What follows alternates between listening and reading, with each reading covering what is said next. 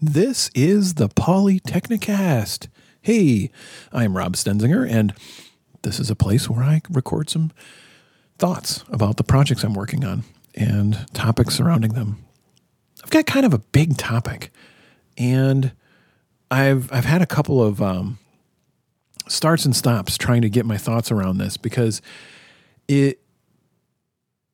starting a business has been something that I've been interested in and have dabbled in and dived into many times throughout my lifetime. Even like as young as like being 12. And right in that time frame is like when I was like consulting on a project for my dad, doing a bunch of drawing for a book that he put into the world. That was my first illustration gig. But then I was also making software on the Apple II that I thought I could turn into like some viable shareware. And that was it was something to help with making pixel art. That was all blocky and stuff, but that's just how things looked back then. And you moved a cursor with a joystick and lay down different colors and stuff. And it was easier than typing in all the commands as far as, laying a brick of color line by line via your coding, right? You could just do this via the stick and it's more visual and stuff like that. Anyway, I thought I could get paid for what I made and felt great with that, was excited and actually did research, the magazines that were around at the time. You could put out an ad. I was thought, well, how many people would see this ad and how many orders do I think I might get? And it was fun to think about and to dabble with. And it didn't actually get to market, but I'd been working on it, and it didn't feel weird to be a creator interested in business. And this is, I don't know, wearing multiple hats and all that stuff has just sort of continued on for me. In high school, I joined Junior Achievement, and that was sort of an arrangement where you work with a bunch of peers to start a business and make a product and market it and sell it and all that stuff. Then I had started a business to make video games with some like-minded friends in my early 20s, and then that led to us starting another business to make websites. And, because the game had taught us a lot, but then the websites were actually making some money. So then I've had this, ever since then, I've had more of an ebb and flow back and forth where I'd have different kinds of side projects and different kinds of main gigs. Sometimes main gigs being a consulting thing independently. Sometimes it'd be working with the company. Just going back and forth, but all the while having some combination of a main gig and a side gig, or even more than one side gig. And each one of those being a thing I wanted to make to get paid. And not just for the money, of course, lots of passion, art, creativity going into, a bunch of different things. Anything from, I was working on an app called Personal Evolution, which I later found out that someone else had been working on something with that name, and I never made it to market, so it was never a problem. But that was a way to sort of like organize, I don't know, don't want to overblow it, but like if you've heard of OmniFocus, it was directionally along those lines, where it was this way to interact in a grid with your tasks and different roles and things and important with, goals in life and stuff. And I was developing and using it for my own, goal planning and all that stuff, and so on, and different game projects, things like, something that started as Page Eater that turned into Genhanu, that actually did enter into the International Game Developer Festival. It probably wouldn't have made it past the first round these days, but it did back then, 2004. Anyway, lots of these efforts, the side things. And so, yeah, of course, Genhanu wasn't like what was paying my bills, but it was a great place of learning, practice, inspiration, and aspiration where I was trying to go next.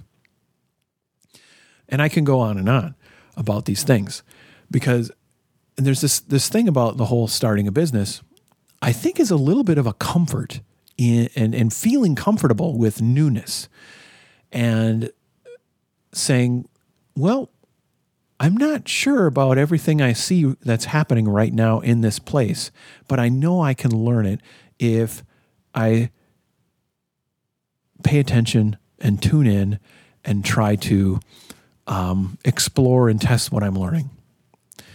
And that in and of itself has been a theme in different parts of my career and whatever. Anyway, this whole podcast isn't a resume. It's not my, please read my LinkedIn or this is my narrated LinkedIn profile.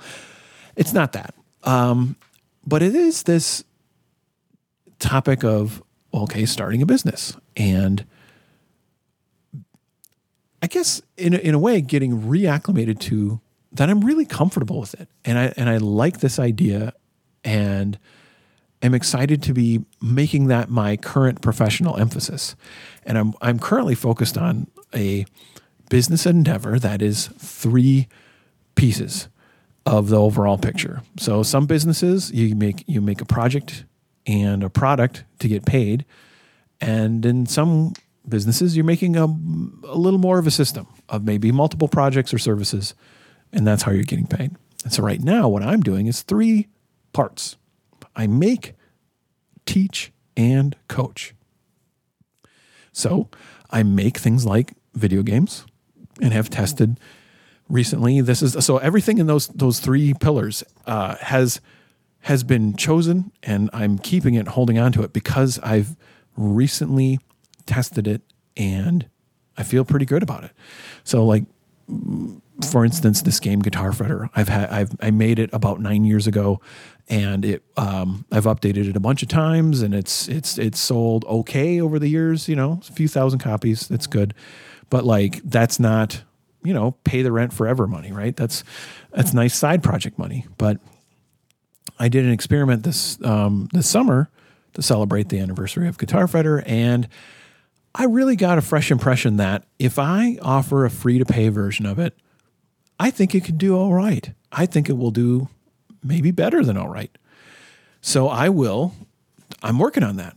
And that didn't come from just an assumption. It came from, I had, some curiosity, and I explored it with the test. And now I'm following up on it by porting Guitar Fretter to Unity, and I'm working on making it so there's a free to play version with a paid version also there. And that something fair, reasonable, nothing that's like ad supported and stuff. I don't want to create a negative user experience beyond saying, well, it doesn't all come for free. Anyway, so that's something I'm making. More to come after that when I have bandwidth to continue with things after that. But also I'm teaching. I've got the drawing user journey maps class available on Skillshare and Gumroad. So so that class is all about combining a whole bunch of things. I've seen great value in working with teams of different backgrounds and just really centering and collaborating, focused on what happens for the people that they're serving over time, right? In the beginning, as things continue, and as things continue even beyond that. And then if you start to combine your business perspective, engineering, makers, marketers, what have you, and then of course design, you're going to get some interesting insights, and stuff's going to stand out. And whatever you collaborate on next, and it'll be strengthened and more apparent by combining your perspectives on a user journey map. So I made a workshop for that. It's available at Gumroad and Skillshare. Skillshare, if you just go to robstenzinger.com, you click on there's a drawing user journey maps link on the main homepage. And then the easiest way to get to this is like the first time I've announced it. It's actually, I recently published that same workshop on Gumroad. So instead of having the subscription on Skillshare, you can just buy it one-off all at once and have it on Gumroad. And that's available to download via gum.co/DUJM.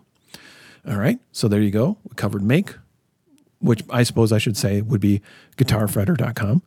and then teach, which is drawing user journey maps, and then more to come, working on more new workshops, and then coach, right? So coach came out of that, the whole, my wife Kate was exploring this, setting up a coaching side business because of, passion project and excitement, curiosity. And as she was setting that up and I was being of assistance, I realized, oh my gosh, this is so close to things that I'm very familiar with. That, I see common ground with this, this group that I could help through coaching. So people who are product makers and leaders, who are trying to build research infused teams, who are trying to be agents for positive change, and also are making meaningful products. All that stuff, if you don't have to infuse research in your process. You can essentially, if you got a budget and you can act on it, you can just build stuff. But then if you really want it to make more of a difference and you want to see it really serve your, who the organization you're working with, and you're really trying to see it serve the audience that you're connecting with, research helps a ton. But it's something that's new to a lot of places. So I'm really here to be someone to cheer that on and help people who are helping make that happen. And being a coach, it's not like I'm there to prescribe or only get paid to solve other people's problems, but it's more about helping people's problem-solving process by being there in support of it. That's more the coaching role. And that's exciting. That's pretty awesome. It's similar to stuff I've done, being comfortable with the newness of making business and making new things happen, both solo and in large organizations. That's one of the things I'm excited and comfortable with. So anyway, coaching. So I teach, I coach. There you go. And trying to do some catch up and keep sharing some things from time to time with the Polytechnicast. I was hoping to do a whole mini season of these things over the summer, but that's about wrapping up. So I made a few over the course of summer 2019. And then this one is coming right at the end of summer. I think fall officially starts in a couple of days here or something. I should look at the calendar before I say things like that. But here we are. Yeah. It's, I'll keep at it. More Polytechnicasts to come, more talking about these things. And so starting a business, keeping a business going, testing ideas, all that kind of stuff. What are your thoughts about this? What's your comfort with it? Is there, do you find any kind of sort of friction or challenge when it comes to saying I'm a creative person, but I'm also a business person? I'd be curious to hear what you have to think about that. And you can hit me up via the social spaces where I am at Rob Stenzinger, or via email. I am rob@shieldsstenzinger.com. 2 S's in the middle there. So it's shieldsstenzinger.com. Thanks so much for downloading this. And thank you very much for listening.